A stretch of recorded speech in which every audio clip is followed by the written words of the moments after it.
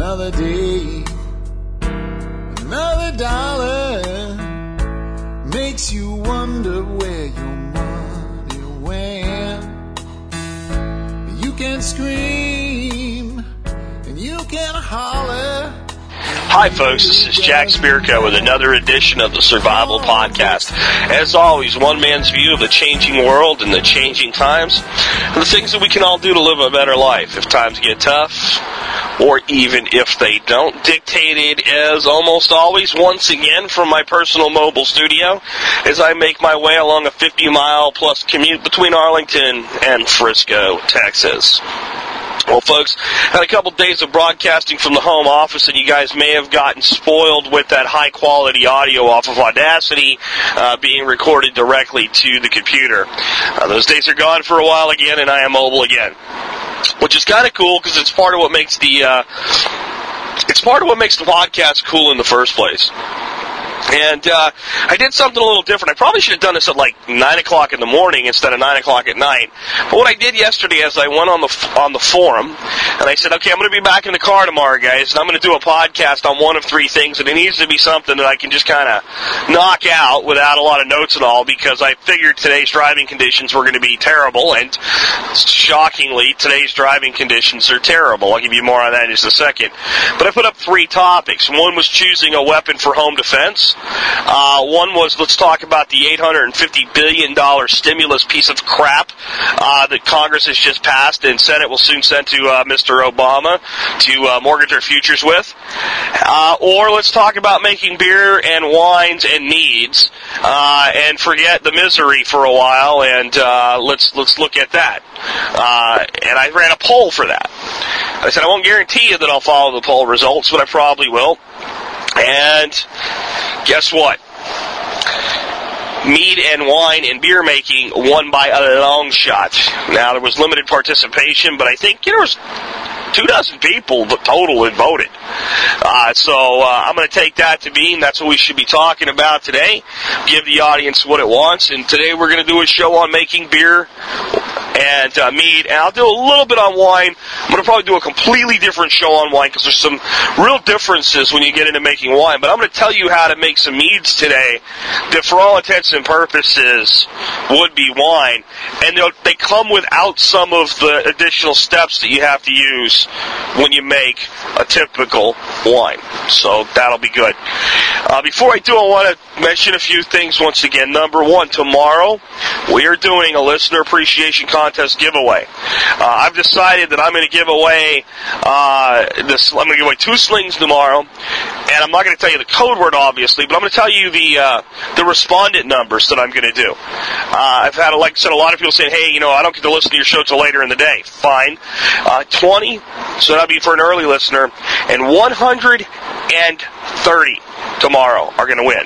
Now, 130 gives a lot of people a chance. There's like 600 people in the contest. All right? Yeah, you got to be in the contest to play the game. Now, the odds that all of those 600 people are listening early are not very good. So, Dan Tanner, you got a chance to win here, bud. I promise you. You got a legitimate shot at it, even if you don't listen to the thing till about 6 o'clock at night. So, folks, it's the most advanced warning I can give you on a listener appreciation contest. The other thing, again, I wanted to reiterate is the fact that in April or May, it's probably going to be April, but it might be May, Region 3 is doing a great big survival shindig get-together. And we're going to be doing all kinds of cool stuff out there, cooking a lot of food, having a good time, doing some survival seminars. I'm going to be there. I'm going to do a basic seminar on basic Systema striking, a little bit about Russian Systema training philosophy. Now, I'm no martial arts expert, and I'm not a Systema expert, but I can give you a pretty good lowdown on how to deliver these strikes.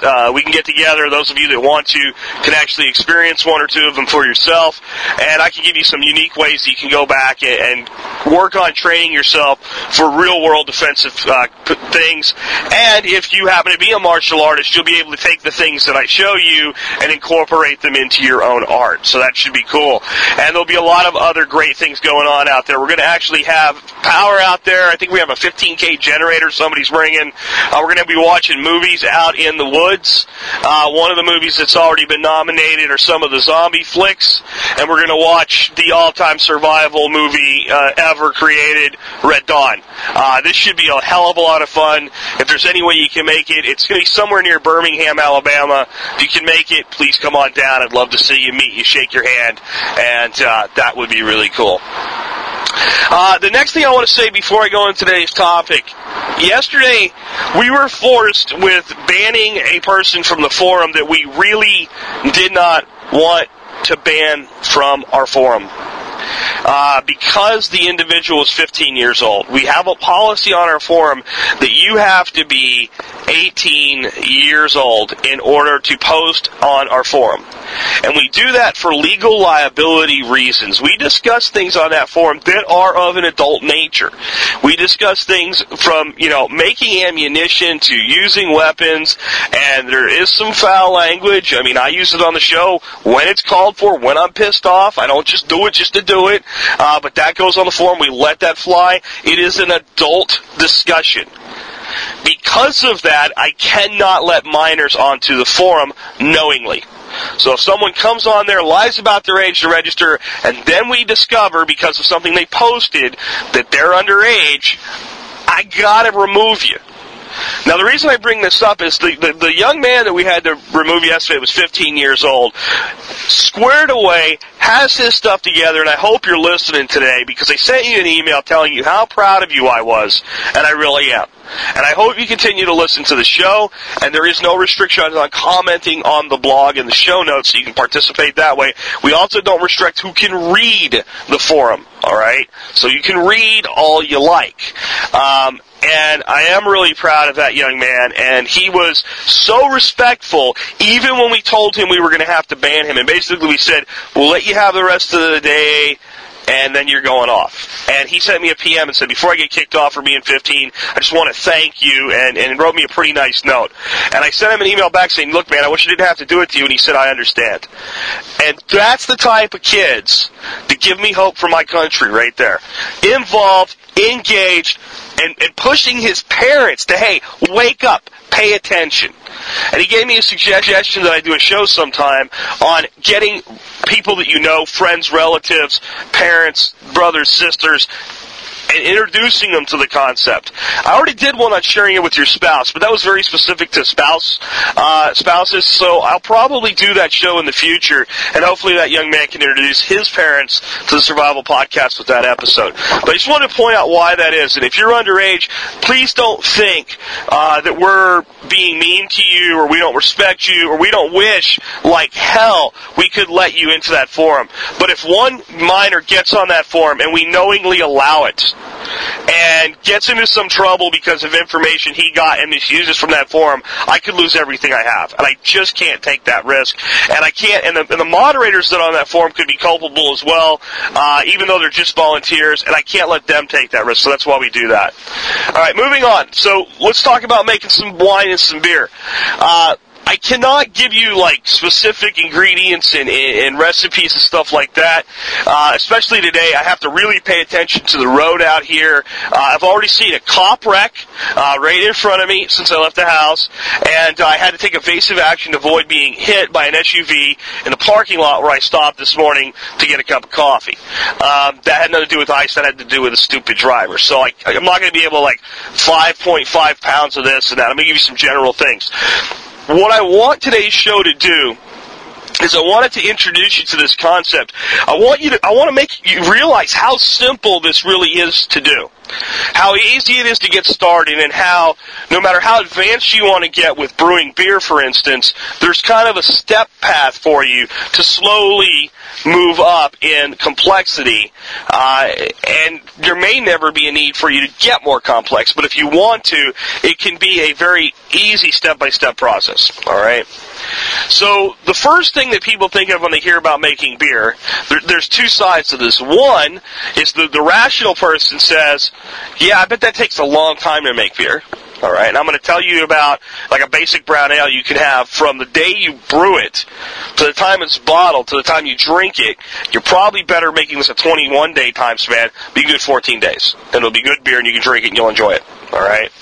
There are some beers that age, but it doesn't take forever for beer to be done. It's much faster than wine, especially when you're making ales. All right. The other side of making beer is usually when I tell somebody I make beer, if they're kind of younger, kind of in the party crowd, so it's like, I bet it gets drunk. Well, first of all, if you drink enough of any beer, it'll get you drunk. But the beers that I used to make, and I haven't made beer for a while. That's something that's one of my 2009 resolutions to start making beer again. But the beers I used to make, most of them, not all of them, but most of them were no more alcoholic than the beers that you buy in the store. In fact, I used to brew specific batches of a beer called Brown Mild, which is a British form of beer that was actually a lot less. It was about 3.8% alcohol, and most American beers run between 4.5% to 5.5%. So it was actually a very light beer from a standpoint of alcohol, and it was kind of a light beer calorically, but it didn't taste like a light beer.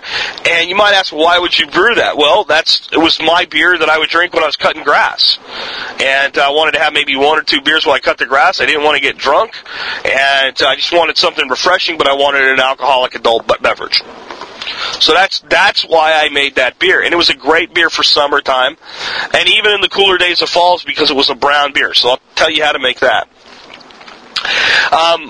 So there's all this different variants, and you can make any kind of beer you want from very light beers, like a light American ale, light American lager, and I encourage you to start with ales first. It'll make sense when I get to the difference between the two of them, why.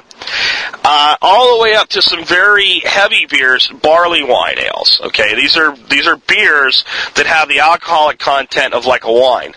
They age beautifully, and they give you the opportunity to start doing things with fruits and honeys that are just amazing. From there, you can move into making honey beer mixtures, which are just basically an ale with honey or a lager with honey. But you can start to move way toward the honey side, where it's a lot less malt and barley and a lot more honey. You start to move toward mead. You can move into a pure mead, and a pure mead is made with honey, water, and yeast. That is all. All right. There's some other things that you may want to do to get better results with your mead making than just limit yourself to those ingredients. But that's a pure mead. And then once you're into the mead realm, you can go to mixing things like apple juice with mead and make what's called a sizer. All right. You can mix herbs and spices with your meads and make what's called a piment. Right. You can mix grapes and make a wine-honey blend called melomel. And there's all these different forms and permutations of mead. They all come out of the ale and lager making process, and that's why we're going to start there. So let's start out with, how hard is it to make beer? Well, there's three main ways that home brewers make beer. And it's what's called malt extract brewing, partial mash brewing, and full mash brewing. I'm going to talk mostly about malt extract brewing. I'll just explain to you what partial mash and mash is, so that you understand how beer's actually made. We really won't get into that because it's a more complex form, and I just want to help people kind of get started today. So malt extract is available in two forms. It's available in a powder, and it's available in what looks like a very thick, heavy syrup. For all intents and purposes for making beer, they are pretty much the same. You'll probably find you like working with the dried extracts better, just because it's easier to dump them into a pot of boiling water than it is to get all of the syrup from a wet extract out. The dry extract, if you like to stockpile stuff, is also less weighted, so it will store. You can store more of it in a smaller area. 6 pounds of dry malt extract can be stored in a sealed bag, and will weigh 6 pounds. The same with the syrup. It'll weigh 6 pounds, but it's going to have to be in some kind of a tub, and it's just a lot more of a pain in the ass end, honestly, to store. If you're buying it as you use it from a home brew shop, and one of the things I'm going to tell you is, we like to be do-it-yourselfers, provide everything for yourself. First thing you're going to want to do is find a good local home brew shop if there's one in your area.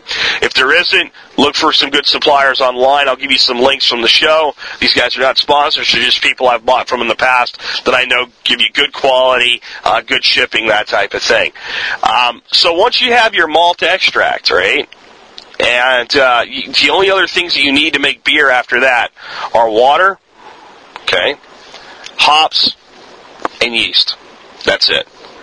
Yeast is something I'm going to tell you right now. I've seen recipes online where people use like bread yeast to make beer. Don't do it. Yeast is cheap. Even quality homebrew yeast is cheap. All right. Hops, you may be wondering where you get hops. You get them from a homebrew store. Until maybe you start growing your own. And, next time I do a show about different weird stuff to grow, I'll talk about growing hops. Hops are very easy to grow in just about any part of the United States. So you get hops there. So the basic philosophy, and I'll talk a little bit about some of these different elements in a second, but here's how you make a basic batch of beer. You bring about 2 gallons of water to a boil, all right? You add between 5 and 8 pounds of malt extract to it, and you boil that. And once you have that boiling, you'll add your bittering hops. All right. Now, the reason you add hops to beer is exactly for that, for a bittering function. There's 2 acids in hops, and it's alpha acid that provides the bittering units.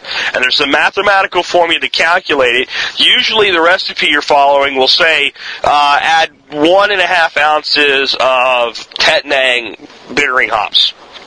All right? So you throw your bittering hops in. They need to boil for a period of time to allow the alpha acids to be released and the beta acids to be released and bitter your wort. And the reason you do that is because malt is sweet even once fermented. So a beer without hops in it will be overly sweet, and a beer with the right amount of hops in it will be balanced. All right? So once that's done, if you want to have... Now, the thing is, when you boil hops, you just absolutely obliterate the flavor contribution of them.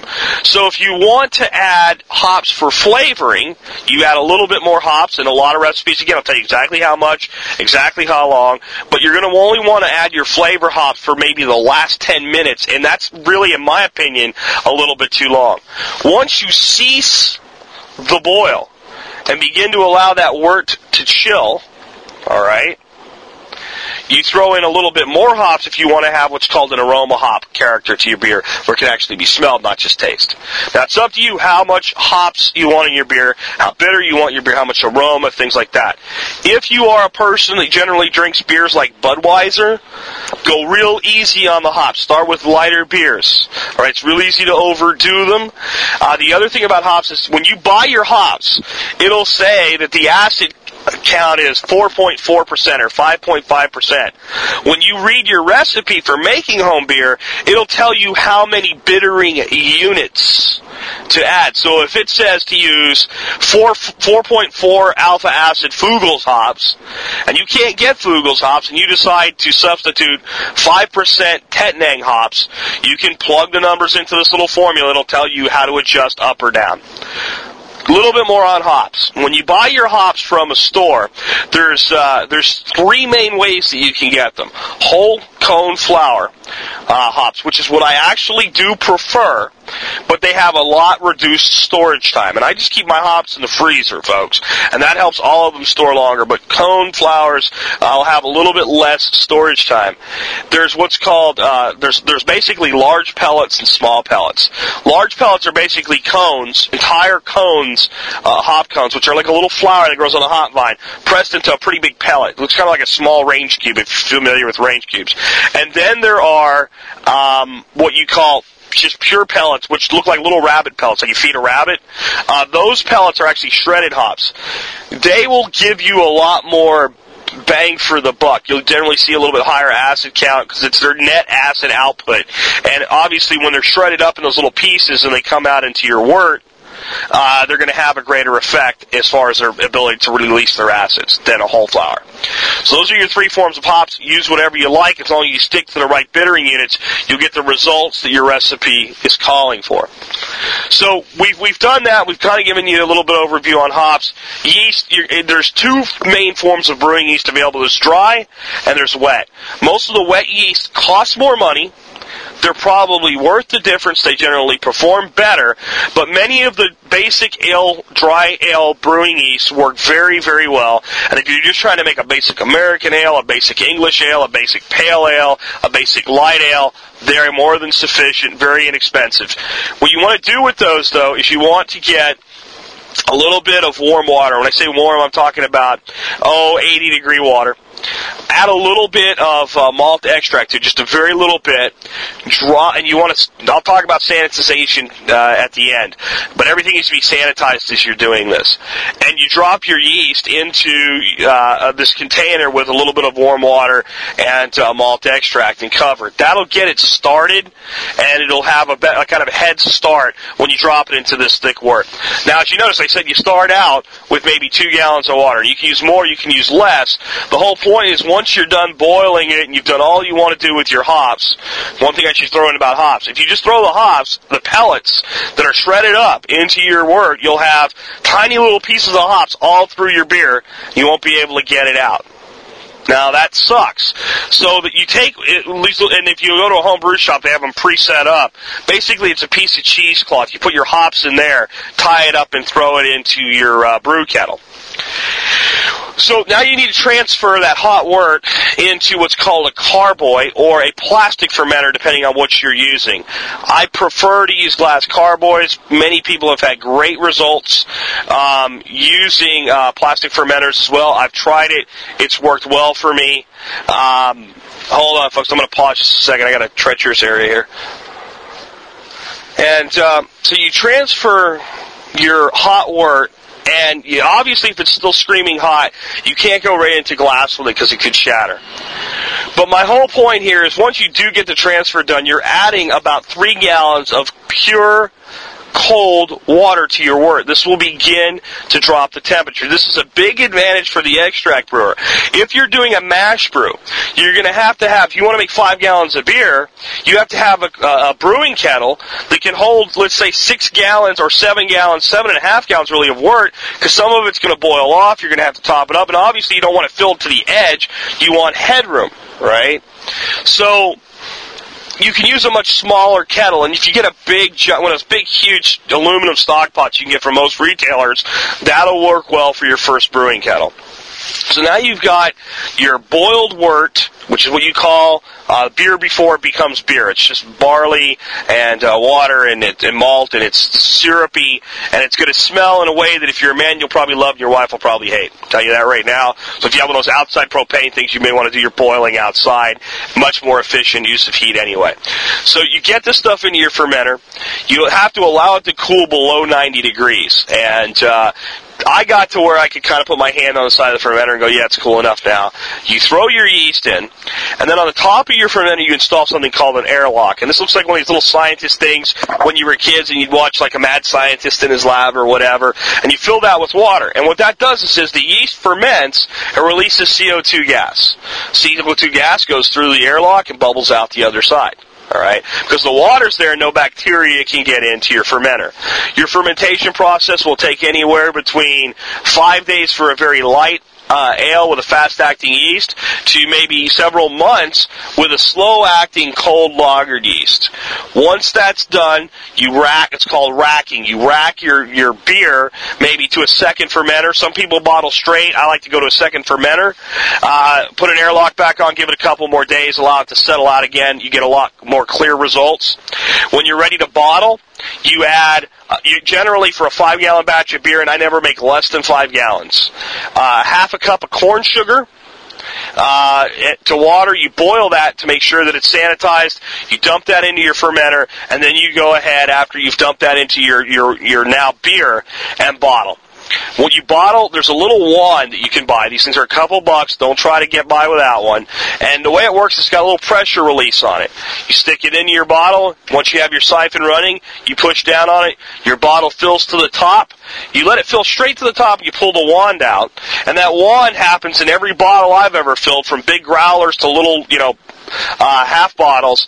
Leave just enough headspace, which is right about an inch of headspace, because of the beer that it displaces. Once that's done, you simply go ahead and cap all your bottles. What happens is that little bit of sugar that you added, it starts to kick the yeast back into effect. Your bottles are all going to get cloudy. You're going to go, oh my God, my beer is ruined. It's not ruined. That's the yeast working again. They're going to release CO2. Half a cup of corn sugar to 5 gallons. Don't use more. Okay? Don't use more than that. And what happens is it's just enough to carbonate your beer. After about 3 or 4 days of looking cloudy, your bottles will start to clear out. As soon as your bottles are completely clear, your beer's good to drink. Now, some beers, the heavier beers, will do a little bit better if you let them age a little bit longer. It also depends how long were they in the fermenter, how much aging has already been done, that type of thing, but pretty much they're good to drink. Something you need to know about homebrewed beer. Homebrewed beer will have yeast in the bottle. The bottom of your bottle, if you look, you'll see a little layer of yeast. Depending on how long you let it age, how many times you racked it, how clear you let it become, that layer will be very, very thin or fairly thick. That yeast will not hurt you. It's actually good for you. It will generally give an off taste to the beer that you do not want. So, the way you drink homebrewed beer is from a glass, not from the bottle. Now, I'll give you the pouring technique. Chill your beer to whatever temperature you like to drink it at. I like my beer cold. I'm not an Englishman. I don't drink beer at cellar temperature, which is like 50 degrees. I like my beer down in the high 30s. Open your beer, tilt your glass to the side, pour the beer very, very slowly down the side of the glass, letting it fill the glass. Make sure you have a glass that's big enough to hold all the beer in the bottle with a single pour. If you're doing big bottles like growlers, pour it into a pitcher and then pour your friend's beer out of a pitcher. As you're pouring it, right toward the end, there'll be that last little half ounce of beer, and you'll start to see that yeast start to move down the bottle. Give it up. Stop. Quit. Don't pour that into your glass. If you want a great hangover preventive, swirl the bottom of that beer around in the bottle and just shoot it down like a shot, and you'll see why you don't want it in your beer. It doesn't taste bad. It just doesn't taste good. All right? But there's huge amounts of B12 in there. It's a great nutrient for you. All right? So that's it. There's your process end-to-end of brewing beer. It's not complex. If you looked at winemaking, you've probably seen all these additional steps and things like that. And I'm going to give you a couple books. And if you buy one, you'll end up buying the other. And they'll help you with all the things I'm leaving out, because I just can't cover everything here. I just want to make you comfortable with the concept of trying it for yourself and give you some of the things that I've learned along the way in doing it. And if I was talking to people that already made beer and that was my entire audience, I would talk about some more advanced stuff and things like that, but I'm trying to get you kind of off the ground with this. So there's your process.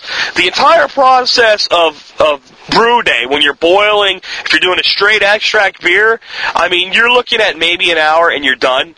And then the beer just sits there in the fermenter for a week or 2 or 3 weeks, and it takes me generally about an hour to do all my bottling as well. Moving into meads. The process of making mead is not much different, except you usually don't put hops in mead. I generally do not. But you basically boil your honey and water mixture in the amounts that are given in your recipe. Once that boiling process is complete, you transfer your honey water mixture into a fermenter. You add a good quality yeast, and then here's something that you really need to consider doing with your mead making. You can buy yeast nutrient mix from a homebrew store or a winemaking store. You add that to your mead, and it provides all these wonderful nutrients that help make your yeast act faster. If you make mead without a nutrient mix, it will eventually ferment out, but it takes a hell of a lot longer. And what you're waiting for with mead is for it to go completely clear. You should be able to look through your glass fermentation container, your carboy, straight through it, and it might be like a honey-colored amber or whatever, but you should be able to see directly through. There shouldn't be a bit of cloudiness to it. When that happens, mead, if you're going to drink it still, it's pretty much ready to drink. You still might want to age it or something like that, but it's ready to go. I generally rack it a couple times just to get as much of the yeast out of there as possible. And I've also learned that with mead, since it takes quite a bit of effort for honey to be completely fermented out, even with these yeast additives, a lot of times you'll rack it, it looks done, and it'll cloud up for a few days. It'll start fermenting again, and you'll get it to ferment out, and you'll get a lot less residual sugar. And the best meads aren't overly sweet. And until you try mead, I can't really tell you what it's like. It's a honey wine, but that doesn't do it justice. And just a basic water, honey, yeast, mead mixture is amazing, and it's a great place to start your mead making. You can then move into things like making fruit meads. Blackberry, raspberry are both wonderful things to add in mead. There's a mead recipe in one of the books I'm going to give you called Barshak Ginger Mead, and it's got obviously ginger in it, but it's a fairly light mead. It doesn't have that much honey to it compared to some of the heavier, higher alcohol meads.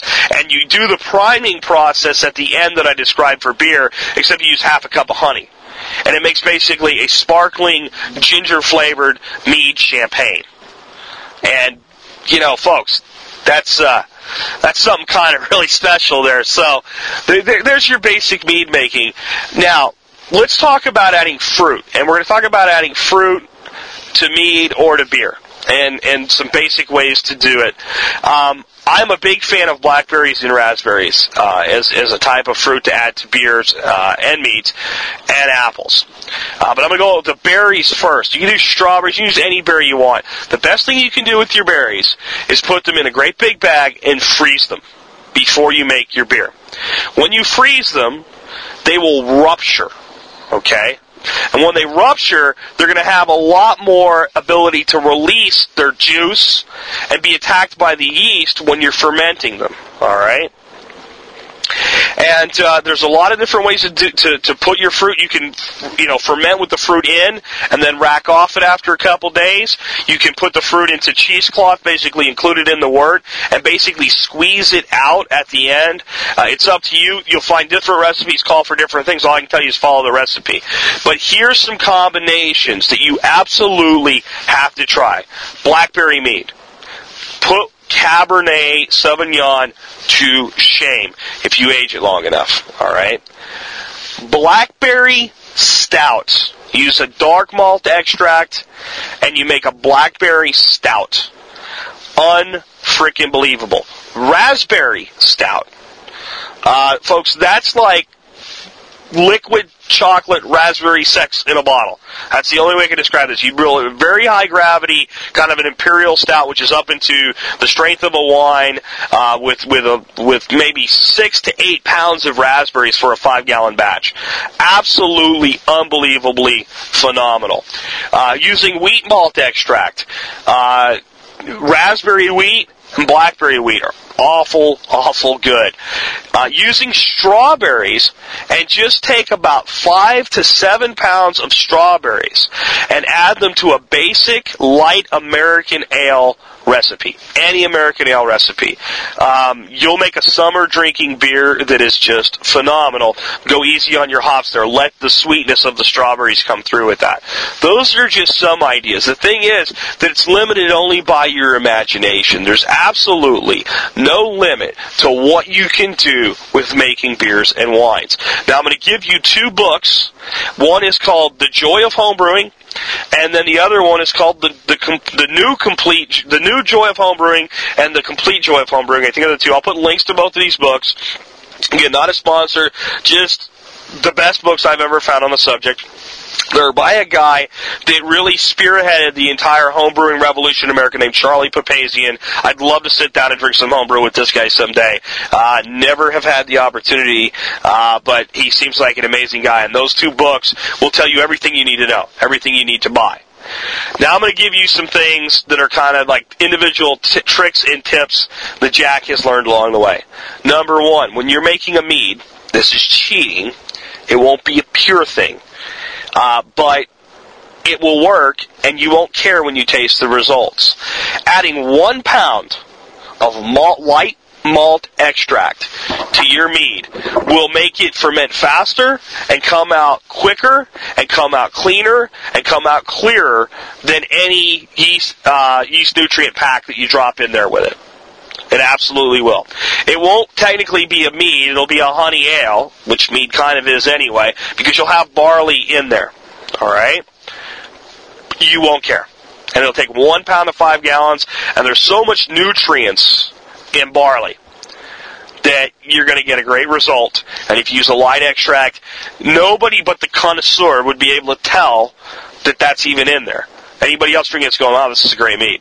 You can do that with any of your meads, including when you're adding fruits and berries and stuff. Number 2, apples are amazing.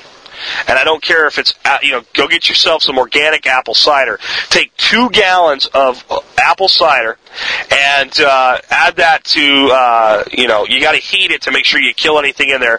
Or you can use something called a cadmium tablet, which is something that winemakers generally use. But you have to allow that to do its thing and then add it a day or 2 later. I just prefer to take your apple cider and use a bigger pot. And while the wort is still screaming hot, add your apple cider directly to the hot wort, and then transfer the whole thing to your fermenter. If you do that, you're going to have an amazing result. And again, about 2 gallons of apple cider and 3 gallons of typical beer wort. And follow kind of the recipe for a basic American ale. Lightly hopped, light malt extract. It'll put any apple cider to shame that you could ever come up with. Another thing you can do is just cut up about 10 pounds or I'd say 5 pounds of apples, and just put the sliced apples in your wort at the end and allow them to soak while the wort is not boiling but still very, very hot, and then rack the beer off the apples into your fermenter. Apple beers are just amazing. All right, so there's another one. Another thing is experiment with what's called specialty grain brewing. Remember I talked about there is what's called mash extract brewing, and then there's partial mash and full mash, right? Well, there's kind of an intermediate step, and I'm not even going to talk about mashing today at all, because I'm running kind of long into this podcast already, and believe it or not, folks, I've only made it about 8 miles in this ice, in fog that I'm in. But when you make a malt extract, one step you can add is you get kind of a bigger piece of cheesecloth, and there's different what are called specialty malts or specialty grains, and these will add character and depth and flavor and residual sweetness to your beers that you usually would only get by doing a mash, but you don't have to mash because these grains are not going to require the conversion process that comes from mashing. And some of these things are like there's a Grambunas honey malt that adds a wonderful toasty character. There's dark malts, there's chocolate malts, there's just all kinds of special grains, and when you look at these recipes that are available online and in books, you'll see the different grains that they call for. Adding those in a bag so that they can be easily removed is a great way to kind of up the character of the beer that you're brewing. Another thing about them is don't throw them away. They can be, you take a spoon and dip in and try it. You'd be surprised. It's kind of a good little porridge in itself when you're done with it. But they can be used, mixed in. Let's say you take a cup of this hot grain, put it aside, and when you make bread, mix it into your bread, like a whole grain bread. It'll do amazing things for a loaf of bread. And that bread with a home-brewed beer and a little bit of butter on it, folks, telling you, it's absolutely amazing. If nothing else, throw it in your compost heap and compost it. You never throw anything away that's organic and plant-based if you're an organic gardener. So those things are there as well.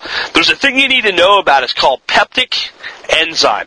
Whenever you're using fruit juices, berries, it's a good idea to use peptic enzyme. Most of the recipes will call for it. What it does is it prevents the pectin in your fruit from setting, so you don't get like a jelly-like result from these fruits. If you use that, you'll have no problem using just about any fruit. And again, freezing your fruit, especially berries, is a great way to cause the cells to burst and get a much better reaction out of them. And what you'll find, folks, if you start brewing beers and meads, is that you'll start looking around and going, what can I stick in here? Some of the things I've put in beer that people would call crazy, it came out amazing, chocolate. I made a raspberry chocolate stout. Unbelievable. Unbelievable dessert beer. It wasn't sweet. When I call it a dessert beer, don't take it the wrong way. But if you're serving a full meal with multiple courses and you're bringing out a chocolate cake type dessert at the end, and you serve every person an 8-ounce glass of chilled chocolate raspberry homebrewed stout, You'll take people that said they would never drink a beer, and you'll not only turn them into beer drinkers, you turn them into home brewers. Now, how applicable is all this to the survivalist? Well, what will happen if you go into making beer and eventually go into making wine, mead? You'll eventually have just about everything that you need, and the process of making wine, instead of seeming complicated, will actually begin to seem simplified. And once you can make wine, as somebody that grows fruits and has access to wild fruits, you start to realize you can make wine out of anything. All right? You look out and you go, there's dandelions in a field. I can make a dandelion wine. Huh. There's wild blackberries. I can make blackberry wine. There's an old orchard with a bunch of apple trees in it. Those apples aren't good for anything, but I can make an apple wine out of them. And you start to look at everything and going, can I squeeze that? Can I press that? Can I turn that into wine? Or can it be an additive for my beer and mead? And I never got big into making wine, and I'll tell you why. Because I've always made wine that was basically a form of mead. Because honey, to me, is such a better ingredient to boost the sugar content of your must, if it's wine, or wort if it's beer, that I can't see using sugar. So instead of making a wine by using a sugar to boost my sugar count, I make a mead. And to me, meads are simplified. I have another piece of advice for you. I see a lot of recipes online that are for making 1 or 2 gallons of wine or beer or mead. Never make less than 5 gallons. It's too much work. It takes no more effort to make 5 gallons than it does to make 1. You go through all this effort, you wait for all this time, and you have a 1 gallon result. It just doesn't make sense. In fact, my carboys are all, or at least were all before I gave them away, now I have to go buy new ones, 6.5 gallon carboys. They usually come in 5 and 6.5. Buy 6.5s. Just adjust your ingredients up. Make 6 gallons. 5 gallons is about 2.5 cases. When you make 6, you get right up to about 3 cases of beer. Or, with wine, I've seen people put wine in beer bottles for smaller portions, so you only open what you need at a time. Mead, you can bottle mead like wine, or you can bottle mead like beer with bottle caps. Charlie Papazian uses bottle caps. I use bottle caps, and I bottle my mead instead of big wine bottles and 12-ounce beer bottles, simply because it's so precious to me when I start to drink it. I like to be able to bring it out, one bottle, pour it all the way out, split the glass in half, and share one with somebody instead of, the mead's not something you're going to throw 6 down in a row with. It's something that you savor. So those are some of my personal tips. A little bit on sanitization. This is a very important process. But what I want to say first, so that nobody worries, this is very important to understand. You cannot make a wine, a beer, or a mead that can kill you. You can't even make one that's going to really make you sick. No pathogen that can do damage in a human being can survive in the high alcohol and high acid content of beer, wine, and mead. It won't work. As long as it ferments, it'll kill anything that can kill you. All right? The problem is, a lot of the things that can contaminate your wine must, or your beer wort, or your mead wort, will ruin it. And they will make it taste awful. And if you ever open a bottle and you didn't overprime your beer, and you open it, just foams and foams and foams, it's probably ruined. That's one way that sometimes you can tell that something's gotten in there. There's a couple different ways that people use sanitize. There is sanitizer available from a home brew shop. It works really good. If you're going to use any kind of additive, it's what I recommend. A lot of people use a very light chlorine bleach solution. I do not recommend that. And the reason I don't recommend that is if you don't completely get it rinsed 100% and there's any residual bleach left in anything, it will absolutely ruin the flavor of your beer. It'll ruin it. So there's a thing called Sanabrite I don't remember what it's called, but Staybrite, I think. And it's an excellent sanitizer. For sanitizing your bottles, I generally just did this. I rinsed them all. with very hot water, and then I would put them into the dishwasher, and I would run the dishwasher with no anything added to it, and I would run the heat-dry cycle. And you can get just about 2.5 to 3 cases of bottles upside down into an average dishwasher. Now, if the shit hits the fan and you have to get by without a dishwasher, fine, but as far as sanitizing your bottles, that seems to work really good. And all I do is on bottling day, I run that cycle, right before I'm going to bottle, so that it'll finish right about the time I'm ready to bottle, and those bottles have always been clean. You want to take your bottle caps and put them into a container of water using the sanitizer available from the home brew shop. That's the best way I know to do it, and then rinse them off thoroughly. An easier way to do it, and this is what I generally do, is you count out, if you're going to bottle 60 bottles, 60 bottle caps, throw 65 in there. Bottle caps are cheap. Throw them into a pot of boiling water for a few minutes, dump the water out, rinse them off, and they're going to, be ready to go. So that kind of wraps up today's show, except for one thing I want to talk about. If you get into this, and you do it a lot, you're going to start getting gadgets and doodads and other things that are going to make the process easier. You'll probably end up buying a hydrometer, which I didn't talk about today because it's not really necessary. It's a good idea, and you can read the instructions on how to use it and just use it. It'll help you calculate your own recipes if you use a hydrometer, determining how heavy the beer is when you start, how heavy it is when you finish, and the difference tells you how much alcohol is basically in there. But one of the things that's really helpful is something called a wort chiller. As you might imagine, when you're done with boiling your wort, you have this scalding hot liquid that you really have to wait a long time for it to cool to be able to get it into your glass container. Well, there's 2 types of wort chillers. There's what's called an immersion chiller, and there is what's called a pass-through chiller.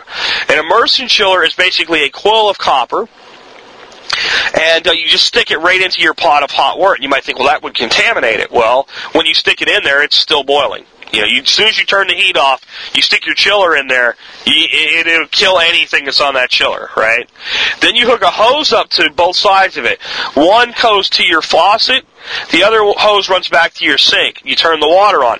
Cold water runs through the coils, all right, and helps to chill your wort faster. They work pretty decent.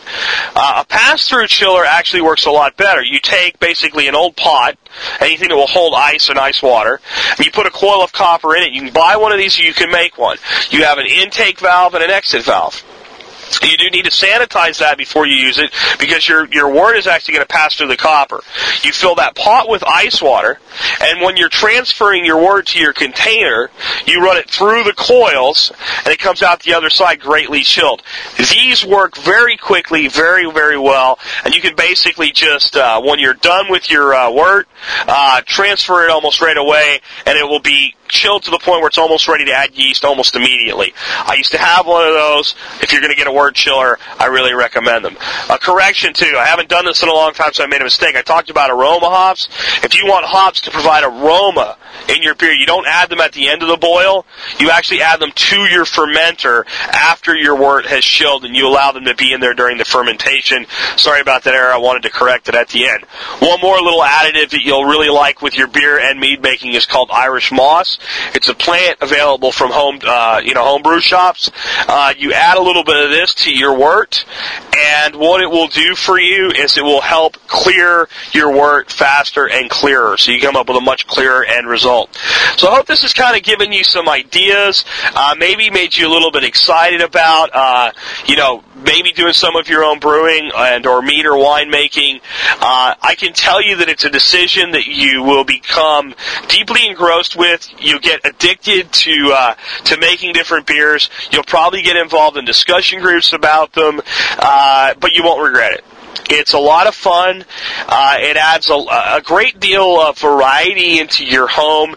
You can make beer for less money than you can buy it as long as you're not trying to compare, well, how much can I get Natural Light or Lone Star for, right? If you're talking about, microbrewed, high-quality beers, things like, Fat Tire, Chimay, stuff like that, you're going to be much better off making your own beer than buying those beers. Now, you're still going to want to try them because they're going to give you ideas for what to do next. there's so much more I could talk about, but I really need to wrap this one up. I'm at 48 minutes today, which is longer than I planned for this podcast to be. But again, the 2 books by Charlie Papazian are a great idea to get. I'll post links to those. I'm going to publish this. I don't know what time I'm going to get to work today, folks. So when I get there, I'm going to publish this podcast with very brief show notes.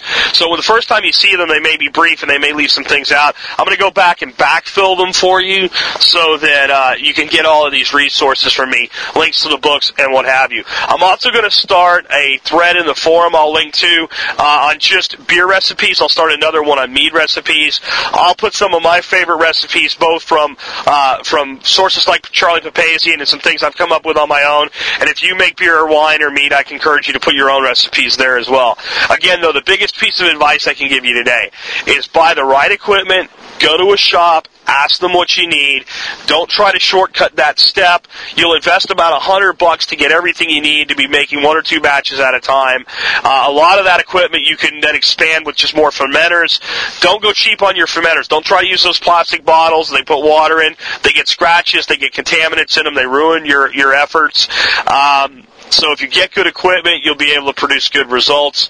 And don't be afraid to experiment. Don't be afraid to try something different. Don't be afraid to just go, I wonder what that would do if I added that to mead, wine, or beer, and give just about anything a try.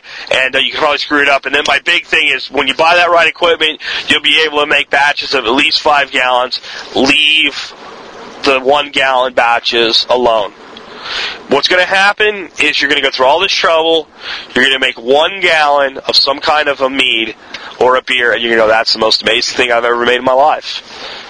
And you're going to look and you're going to only have 1 gallon of it. And you're going to be like, I could be, because the big thing is a lot of like the heavier beers, heavier meads, stuff with a high alcohol content ages wonderfully. And it's going to be a lot easier to lay some up to age if you make 5 gallons. One more thing, I got to throw this one in. Where do you get your bottles? Well, you can buy them, or you can just start drinking the kind of beer that comes in bottles that you have to open with a bottle opener and saving all your bottles. That's where I stacked up all my bottles from before. It'll take you a few months to build them up. You might have to buy enough to do 1 batch initially from your home brew shop.